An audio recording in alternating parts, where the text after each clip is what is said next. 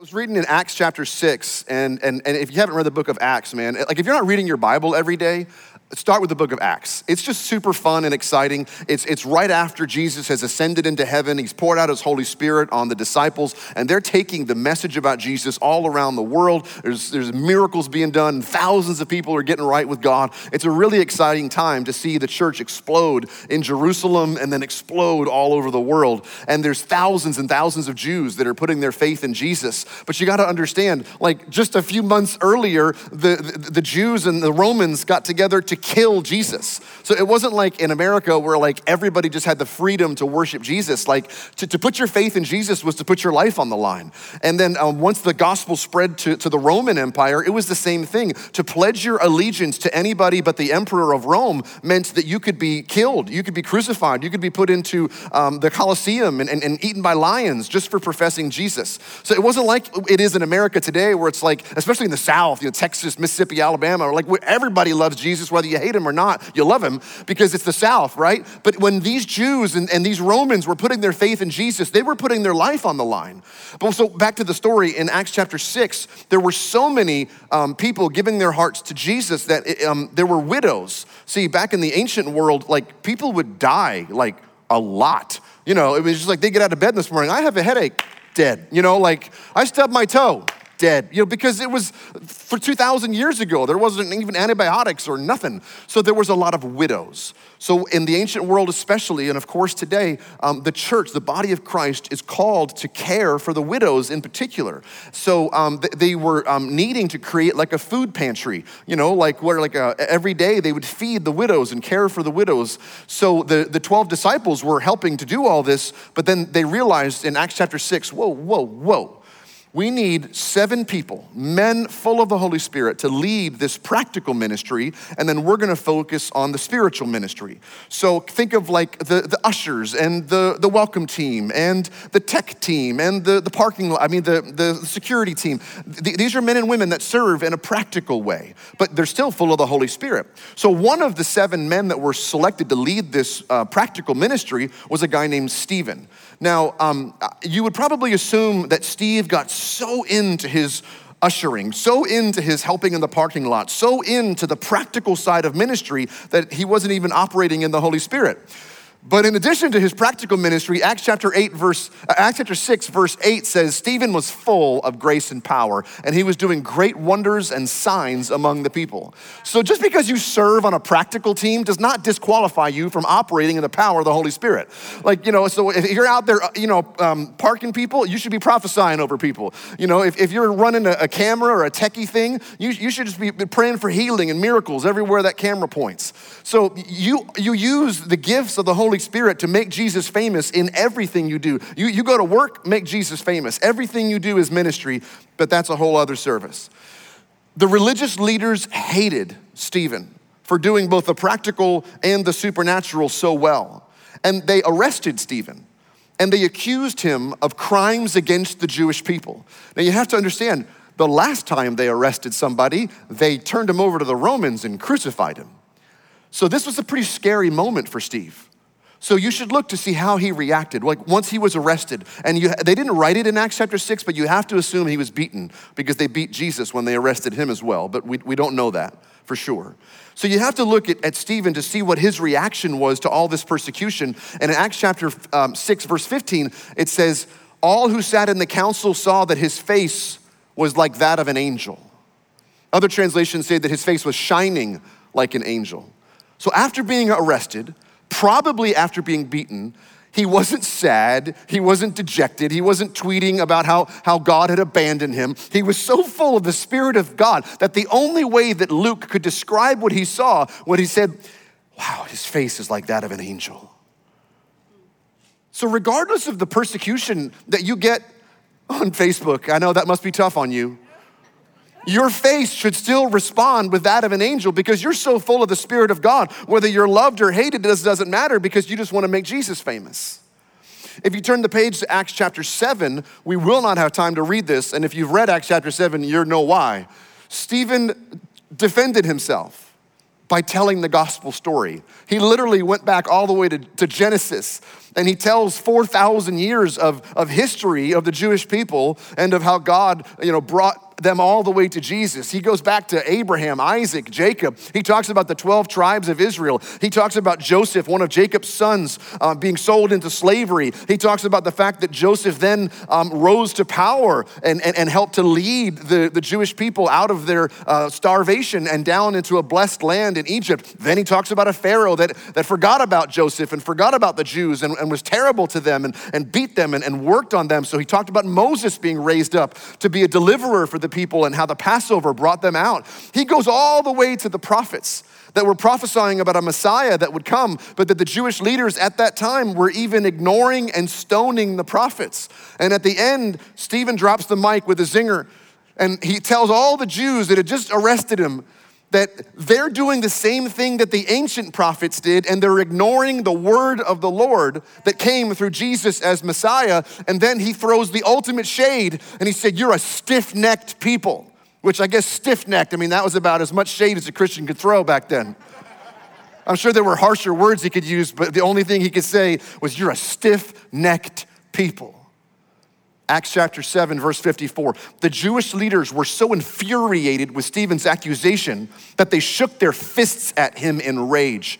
But Stephen, full of the Holy Spirit, gazed steadily up into heaven, and he saw the glory of God, and he saw Jesus standing in the place of honor at God's right hand. He told them, "Look, I see heaven opened, and the Son of Man is standing at the place of honor at God's right hand." They were so upset, they put their hands over their ears and they began shouting. They rushed at him. They dragged him out of the city and they began to stone him. His accusers took off their coats and laid them at the feet of a young man named Saul. As they stoned him, Stephen prayed, "Dear Lord Jesus, receive my spirit." He fell to his knees and shouted, "Lord, do not charge them with this sin." And with that, he died.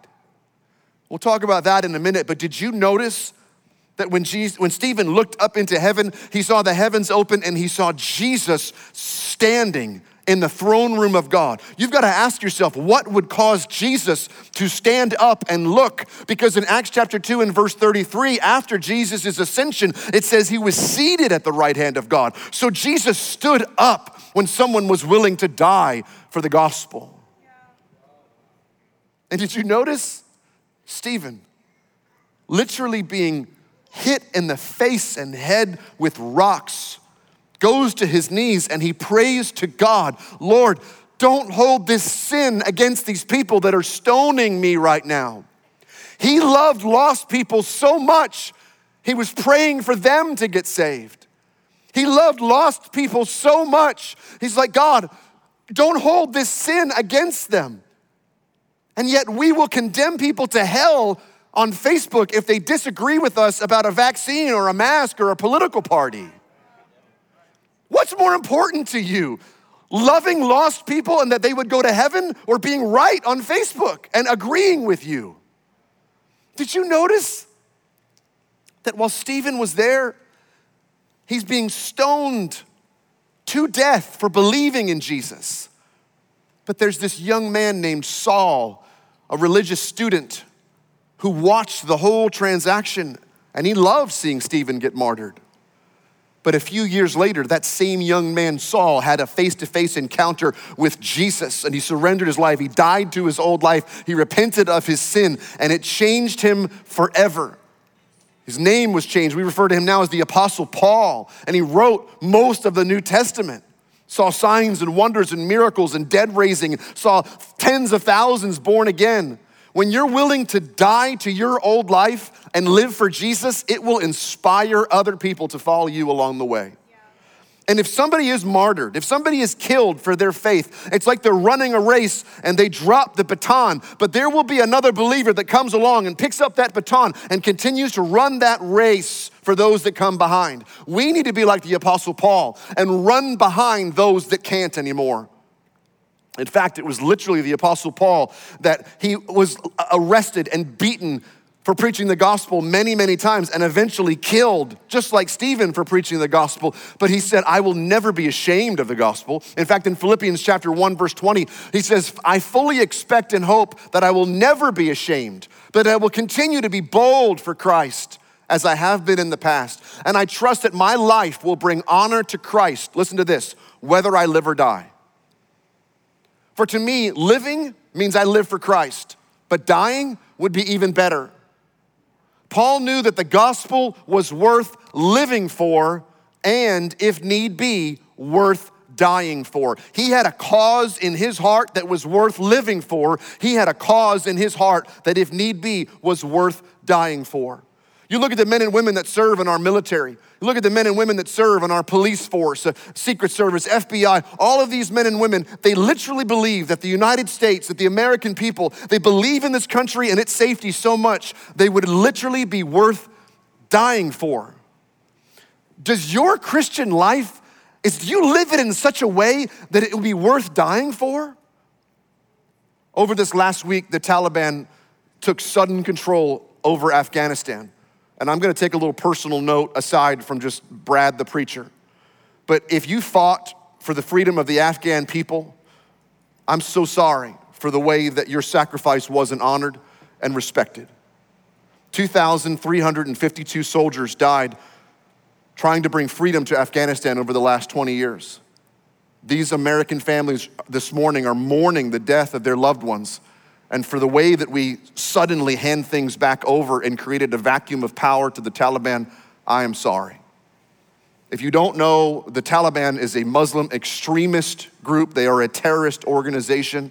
And ironically, most of the Taliban are not even from Afghanistan. They're Pakistani. And they're heavily funded.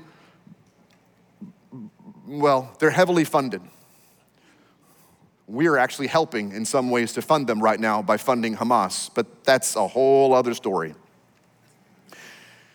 What's happening is those that over the last 20 years, when the Americans had brought freedom, many tens of thousands had put their faith in Jesus. So there is an underground church of Afghan people that is now hiding. And the Taliban is literally actively hunting Afghan Christians. I'm gonna tell you a story that I can't go out publicly. So I need you guys, Michaela, do you know how to mute the audio that goes to the stream? Is it muted? Thank you, YouTube. I'm sorry, I couldn't let you hear that because it's some sensitive information that I don't need getting out public. But we're gonna do what we can to help the body of believers in Afghanistan. So soon you're gonna see us publish on Instagram and Facebook that we'd like you to give towards world missions, and we're gonna use that money to help the body of believers in Afghanistan. The ironic thing was I saw a meme this week that said Afghan Christians are preparing to die for Jesus while the American church is still waiting to really live for him. Afghan Christians are preparing to die for Jesus while the American church is waiting to really live for him. See, the thing that the Taliban doesn't understand is that Jesus is worth dying for. Jesus is worth dying. When you live for something that really matters, and if you have to die for it, it's like a seed that grows into the ground and it produces much fruit. Somebody else is gonna run along and pick up that baton and win more people to Jesus. It happened, we see it literally happen in Acts chapter 12. There was a new king in Israel, a guy named King Herod Agrippa. He hated the believers in Jesus. So he arrested James, John's brother, and then he had him killed with the sword. When Herod saw how much this pleased the Jewish people, he then arrested Peter. So this king hated the Jews that loved Jesus so much, he killed James and arrested Peter. But if you go on, he's trying to stop the Jesus movement. Just like the Taliban. He's like, if I could kill this guy, I'll stop it. But then watch what happens in verse 24. Meanwhile, the word of the God continued to spread, and there were many, many new believers. Why? Because Jesus is worth living for. Jesus is worth dying for. The one thing that Herod thought he could do to stop the church is the one thing that put seed into the ground to create a harvest of souls. This cause of Jesus is worth dying for. I'm only gonna get 90 or 100 years on this earth, and I wanna have something in my life that is worth living for, that is worth dying for. And if not, every night, I'm just gonna sit home and watch Netflix. So I have to pursue my love for Jesus and my relationship with Jesus because he is worth dying for. Now, before we move on, I wanna give you some practical tips. So maybe write these down or go back on YouTube later and pray these things through. These are ways that you can pray for the Afghan Christians right now. Number one, pray for God's protection. As Christians are trying to hide from the Taliban, I pray for supernatural blindness, that they wouldn't be seen even in broad daylight, that God would protect them, that there would be angels that protect our brothers and sisters in Christ. Number two, pray for wisdom. Many are gonna be fleeing up into the mountains. And this is very, very difficult, rocky terrain. So pray that God will lead them. Because maybe there's two different mountain ranges, and one is a Taliban stronghold, and one has a bunch of believers that are gonna help, create like an underground railroad to love on each other and provide for one another. So pray that God would give them wisdom on which way to go, which then leads to number three, pray for fellowship. Last week, we talked about how important it is for the church, for the body of Christ to work together. We are stronger together. We are better together. We do better when we stand shoulder to shoulder and fight for one another. So pray that they find brothers and sisters in Christ to help one another. Number four, pray for the Taliban to get saved. Pray for these men that are so full of wickedness and evil and hate that they would have, like Saul did, like an encounter with Jesus. And get radically saved, that in the same way that the Taliban hunters would find believers instead of killing them, I pray in Jesus' name that the believers would lead the Taliban to salvation in Jesus. And number five, this is what's literally gonna happen based on the thing that I just told you when the mic was muted. Pray that the help gets into the hands of those that need it most. That the money that is given, that the vehicles that are given, literally animals. See, some of that terrain is so steep and so sandy and so rocky, the only way to cross those mountains is on donkeys and horseback and foot, because no Jeep or nothing can get over it. It's too steep, it's too dry. So pray for protection, pray for fellowship, pray for wisdom, pray that the resources would get into the hands of people that need it most. Now, let me also just clarify this before we move on. I don't want anybody to die. I don't want anybody to get martyred. I don't have a death wish. I don't want me to get, the very highest honor for a believer in this life is to be martyred, to lay down their life for the gospel. But living to tell more people about Jesus, that's even better. And parents, raising your kids in such a way that they would be willing to live for Jesus and, God forbid, die for Jesus. But your number one ministry, mom and dad, is to raise your kids in the fear of the Lord. So it's not like you're gonna have some sort of crazy death wish where you're just trying to get killed for Jesus. No, you wanna live. So we're praying for these Afghan believers to safely get their children and families out of Afghanistan and to somewhere that's safe. Let me give you two quick marks of a martyr. This would be true for an Afghan believer. This would be true of an HEB believer. Boy, don't you wish they'd bring HEB, the grocery store, here to HEB. Aren't we just spoiled, rotten American Christians? Bring me a better grocery store. The one I have doesn't have enough. Number one, the mark of a martyr is a person who has died to Christ long before they die for Christ. Somebody that's willing to die for Jesus, the first thing they have to do is be willing to die to themselves. Paul put it this way in Galatians. He said, my old self has been crucified with Christ. And we read that and we're like, oh, that's nice, crucified with Christ. Dude, crucifixion was the most brutal, gruesome, graphic way to die.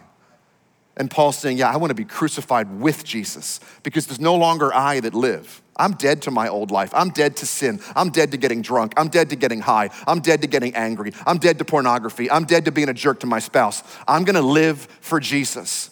You've got to crucify your old life. He said, it's not I that live, it's Christ that lives in me. So I live in this earthly body. It went away on both screens. I live in this earthly body by trusting in the Son of God who loved me and gave himself for me. If you really, really, really want to live in this life, you've got to really, really, really die to your old life so you can live for Jesus. Die to your wants and desires. Kill off your sinful thoughts. And here's the thing, it's a choice every day to die for Jesus. Because there's gonna be some days that you don't feel like it. There's gonna be some days that you don't feel like going to church. There's gonna be some days that you don't feel like serving on a team. There's gonna be some days that you don't feel like going to a youth group. There's gonna be some days that you just don't feel like it. But like in a marriage, you're not always gonna feel like it, but you made a covenant. You made a choice to love. So you love Jesus no matter what. Sometimes people don't get that about their spouse and their marriage. Well, Pastor, I don't feel love anymore. Well, you didn't covenant to feel love at your wedding day. You covenanted to love, period. It's an act of your will. It's a choice. I'm gonna love this person till the day I die, no matter what. No matter what, till death do us part, sickness and in health. It's a choice that you make. It's a covenant that you've made. We have a covenant with the Almighty God that only comes through the blood of Jesus, that we choose to live for him, even if it costs us our life. And here's the thing. Somebody's like, yeah, one day I'll prepare my heart for that if things ever get that bad. That day is today. You make that decision now. You make that choice to love Jesus like that now. You make your choice right now. I would be willing to put my life on the line if need be. Number 2, the mark of a martyr is one who is willing to defend their faith, even if it costs them their life, all the way to death. See, every martyr has a choice. Will I defend the gospel or will I deny my faith? See, Stephen could have denied his faith. He could have rejected Jesus as Messiah and they wouldn't have stoned him. Right now, our Afghan brothers and sisters, when the Taliban comes for them, they could deny Jesus and return back to Islam, but they have to make a choice. So you have the same choice to make now, today. Would you be willing to not only die for Jesus, but to defend Jesus, to defend the gospel? Because let me also say this, you can't defend what you don't know. The word disciple means disciplined student. Examine your own heart. Are you truly disciplined in your pursuit of Jesus? Are you disciplined in reading your Bible every day? Are you disciplined in prayer? Are you disciplined in worship? Are you disciplined in giving? Are you disciplined in serving? Are you disciplined in discipling others? We're called not to go to church. We're called to make disciples of all nations. When was the last time you shared your faith with anybody? Like if your faith is a secret now, there's no way your faith is gonna be public if your life is on the line. We literally have the freedoms that the Afghan people do not have. We have the freedom to worship together. We have the freedom to read our Bible together. We have the freedom to share our faith, but we're not even using the freedom that men and women have fought and died for now. And I'll just be totally honest. Look at how quickly our nation has changed since March of 2020. I never thought the government would shut down church. I never thought that people would cower to the government the way they are now. So at this rate, I think in my lifetime, I will see Christianity outlawed in the United States. Believing in the Bible as absolute truth, believing in sin that separates us from God, believing in heaven, believing in hell will be so bigoted, we will be outlawed. I can see it in my lifetime, and I couldn't just a year and a half ago, but I can see it right now. So now is the time that you answer the question in your own heart, in your own family, would you still be willing to worship Jesus if it meant you would go to jail? For me personally, absolutely. Because that just means there's people in jail that I can talk to about Jesus. What are they gonna do? Well, they might kill you. Would you be willing to talk about Jesus if they're gonna kill you? For me, yep. Because if they kill me, I get to go see Jesus in person. It's like a win-win. I'm already a dead man walking because I've already died to my old life. What's the worst they could do? Kill me? Then I get to live for Jesus and be with him. I'm gonna reread Philippians chapter 1, verse 21, and then I'm gonna add 22. Paul said, for me to live is Christ, to die is gain. He said, I get to live with Christ, but if I could die, that's even better. But here's why he says that, verse 22. If I am to live in the flesh, that means there is fruitful labor for me, yet which I shall choose, I cannot tell. See, we produce fruit for the kingdom when we're living on this earth. When we die and go to heaven, we can't lead anybody else to Jesus. So we have an amazing job to do while we're here on the earth. So ask yourself, are you producing fruit for Jesus now while it's easy? Because you won't when it gets hard. I said something last Sunday. I said, if the Christian life is easy for you, you're doing it wrong. If the Christian life is easy for you, you're doing it wrong. And to back that up, I'm gonna give you a little encouraging word from Jesus. John chapter 15 and verse 18, Jesus said, if the world hates you, it's cool. Remember that it hated me first. Here's a quote from Leonard Ravenhill that I love. Are the things that you are living for worth Christ dying for? What are your priorities in life? Where do you spend most of your money? Where do you spend most of your time? We support a pastor in India, Pastor Hanuk. He's been here many times over the last 10 years. He's become a dear friend. But he lives in a part of India where the church is very heavily persecuted. He is a leader in a group of, a network of pastors. They've got about 100 pastors that he helps to oversee. Many of his pastors have been beaten. Many of his pastors and their wives and children have been stoned. Many of their churches and even the pastors' homes have been burnt down.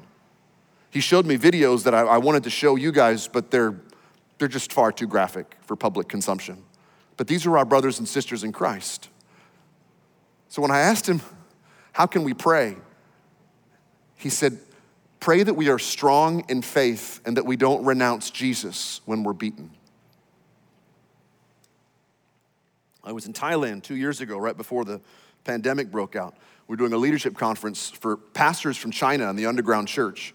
There were about 200 pastors from all over China. These are men and women that serve all over China, and they're heavily persecuted by the communist government. And somebody else asked, shall we pray for the church in America? Shall we pray that the communist persecution would stop? And one pastor said, no, don't pray that. Because the persecution makes us live a life that is very committed to Jesus. And then he went on to say, we've watched the church in America, and it seems like you are weak because there's no persecution against you.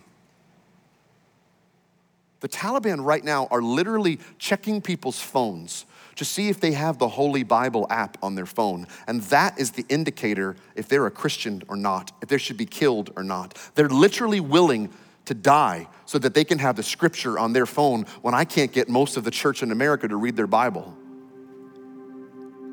I need you to read your Bible because Afghan Christians can't. I need you to read your Bible in private, on your phone, on your app, on your Read Scripture app, on your Bible at home in your closet. But I also need you to go to Starbucks or a restaurant or a park bench, just plop your Bible down and just read. You don't have to be obnoxious, but do it for the Afghan believers. Do it for the Saudi believers. Do it for those that can't. Pray in private, pray in public. Jesus is worth living for. Jesus is worth dying for. Talk about praying in public. My parents, they were both new believers, my mom and my stepdad. And they found each other at a church and they got married and they went on their honeymoon. I forget which Caribbean island. But they were so wanting to do things right on this new marriage and do things right as new believers in Jesus that right there on that very first meal at the hotel, they grabbed hands and out loud they prayed and thanked God for this food and they thanked God for the safe trip and they thanked God for this new marriage. Well, one of the wait staff saw that and they came over and said, I'm sorry to interrupt, but are you Christians? And they said, yes. He said, would you pray for me? I have this situation. Oh, yes, of course. So right there, they prayed for that gal. The next morning at breakfast, there were 2 or 3 other people from the village that had come. Hey, these are my friends. Can you pray for them also? Yes. They were there for a week. By the end of the week, they had prayed for like 30 or 40 people. A couple of them got born again, all because, come on, right? All because a normal American family just grabbed hands to pray and thank God for their meal out loud. Later, if you know the story, my parents went on to be missionaries in China in the underground church. They were there for 3.5 years ministering the gospel in China. They were literally willing, they didn't die, but they were willing to die for Jesus. They laid their lives on the line. Let me say this about parenting. Parents, your children won't be willing to die for the gospel one day in the future if they don't see you living for the gospel today. So our job is to live strong, to live brave, to live and love Jesus out loud in a world that's trying to silence you. Live, God is love. So live from a place of love. Love people well. Love people loud. Love people extreme in a world that's so full of hate. Hop up on your feet. I want to pray for you. Sometimes we get knocked down. Sometimes we get punched in the mouth. Stand up and be strong. See, in the eyes of God, you're worth, see, I'm over here all morning long, for 25 minutes. I'm like, Jesus is worth living for, Jesus is worth dying for. But you have to understand this. If you don't really know Jesus, he is looking down and he's like, listen, I know that you're willing to live for me, but you were worth me dying for you. Jesus died for you. Your life is literally worth the price of the Son of the Most High God. Why? Because that's how valuable you are to God, that he loved you so much that he sent his only Son to die for you. He laid down his life for you. He's crazy about you. So my question to you, if you don't really know Jesus, is will you be willing to die to your old life? Will you be willing to be crucified with Jesus so that you can live for him, so that you have something worth living for?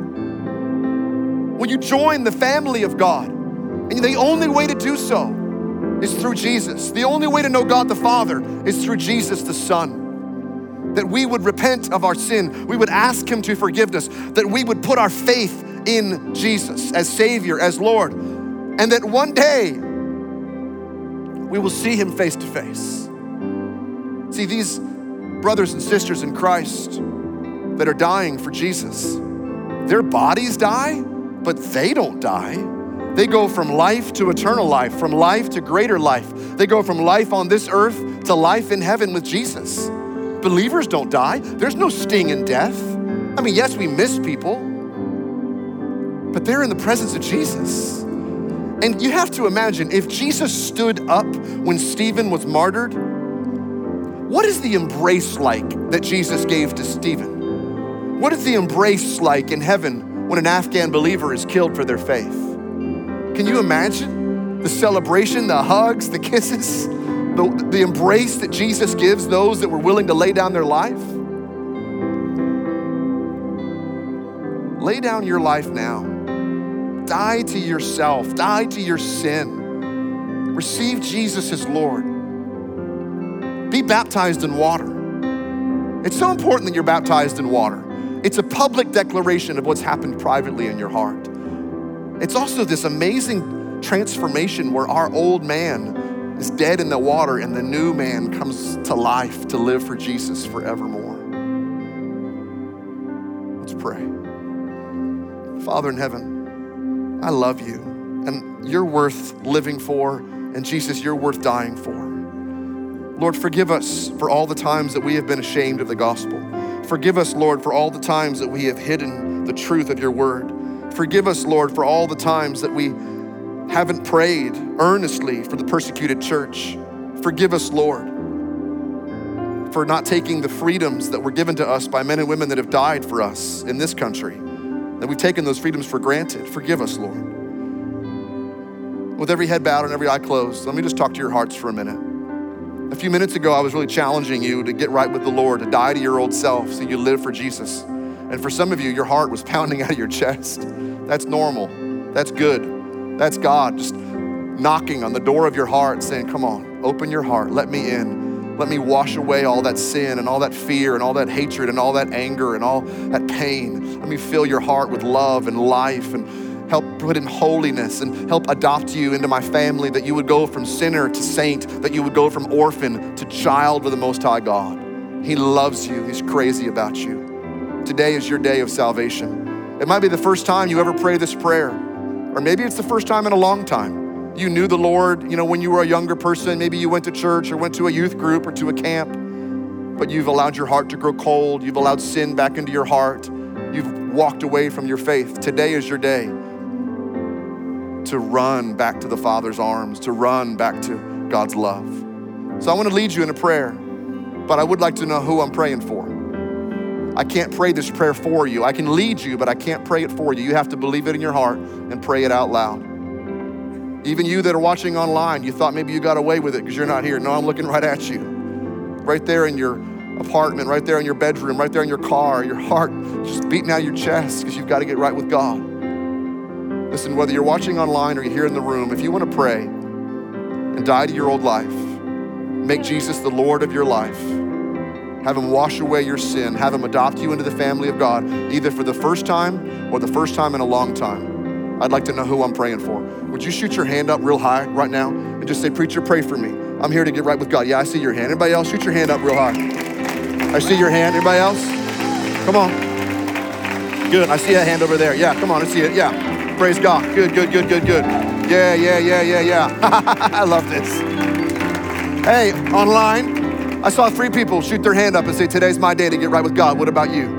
I know it's just you in the apartment, you in the house by yourself, but God sees. Just shoot your hand up right there. And if you believe this, why don't we all pray this together? If you believe it, pray this out loud. Say, dear Jesus, please forgive me of my sin.